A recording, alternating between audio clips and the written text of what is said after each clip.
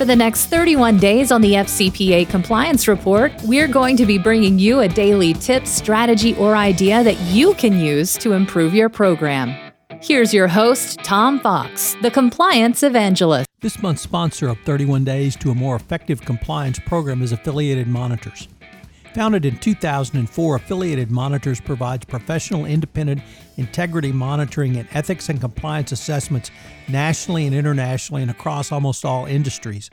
With its knowledge of effective ethics and compliance programs and cultures, Affiliated Monitors is respected for its work as the corporate monitor on matters ranging from multinational corporations to small and mid-sized companies and even individuals. Having served in over 750 monitorships, no one has more experience as an independent monitor than the team at Affiliated Monitors. For more information on how an independent monitor can help improve your company's ethics and compliance programs, visit this month's sponsor, Affiliated Monitors, at www.affiliatedmonitors.com.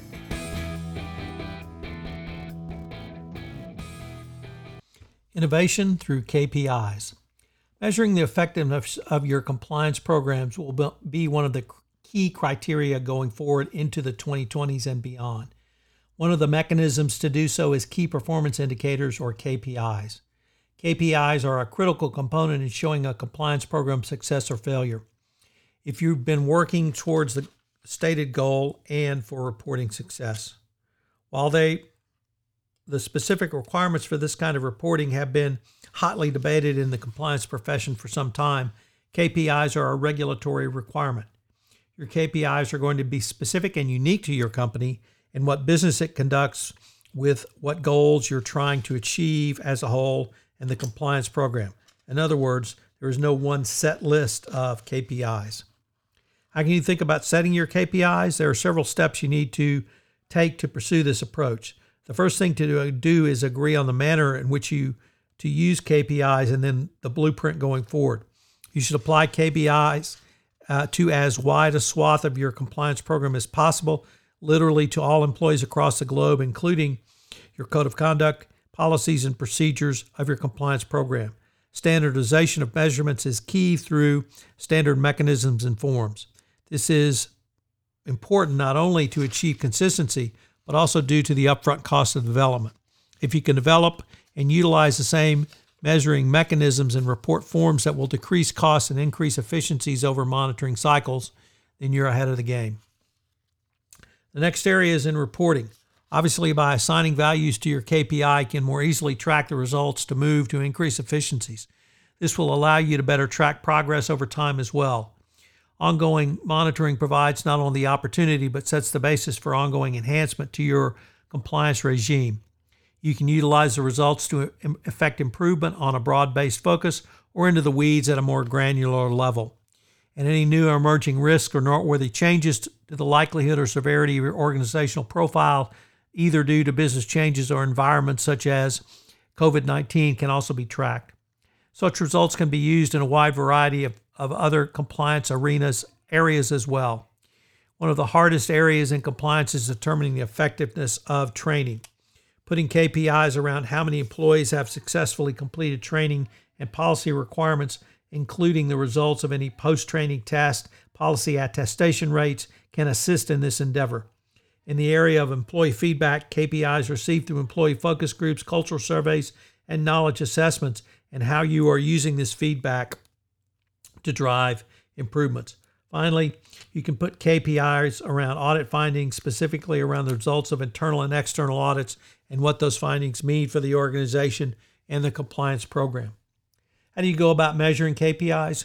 One of the greatest things about the compliance profession is we are only limited by your imagination or our imagination. This means in an area such as compliance and KPI, there are no guidelines for the compliance professional, and you can use today's data-saturated world and heightened sensitivity around compliance across industries to develop the right KPIs for your organization. Start with the proposition that you need a sound method to measure your company's compliance program effectiveness. From there, consider a risk-based program to specifically account for your organization's unique risk profile. Working from a risk-based assessment can establish KPIs needed to identify program improvements. One way to do so is provide a quantitative process maturity rating scale of 1 to 4 for each KPI. Each identified and evaluated compliance program is then given a rating. An aggregate rating can be calculated for each area. This rating allows you to identify opportunities, analyze root cause of deficiency, and assign ownership for improvement action and track next steps. The rating scale would also go something like the following. Ranking of 1.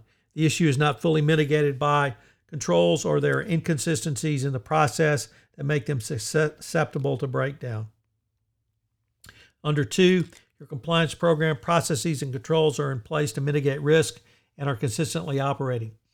3 would be best practice, where your compliance program has achieved best practice criteria, and 4 is where your compliance program has matured beyond best practices. KPIs provide another mechanism for you to monitor and update your compliance program on an almost continuous basis. KPIs can be extremely low in cost and therefore something you can put in place without a lot of approval from higher ups in your organization that you might have to go through for budget approval. Finally, innovation can come in many ways. Obviously, CommTech can be a huge jump forward, but sometimes innovation can occur at a much less costly and more granular level. KPIs can be just such a mechanism for you. So what are today's 3 key takeaways? Number 1, I believe that KPIs will be critical to assess a compliance program into the 2020s and beyond, and you need to then move to number 2, which is to set your KPIs. This is along the lines of assess your risk and manage your risk, but the same is true for KPIs. And finally, number 3, decide on how you will use KPIs and the blueprint for them going forward. With this information, you will be able to engage in continuous monitoring and then take it to the next level of continuous improvement so you meet the requirements of the 2020 update to the evaluation of corporate compliance programs going forward. Hello, everyone. This is Tom Fox. I'd like to thank you again for joining me for this episode of 31 Days to a More Effective Compliance Program around business ventures, and I hope you will join me for our next episode tomorrow. Also, I'd like to shout out to our sponsor, Affiliated Monitors, for sponsoring this month's podcast series. This podcast series on 31 Days to a More Effective Compliance Program is a production of the Compliance Podcast Network.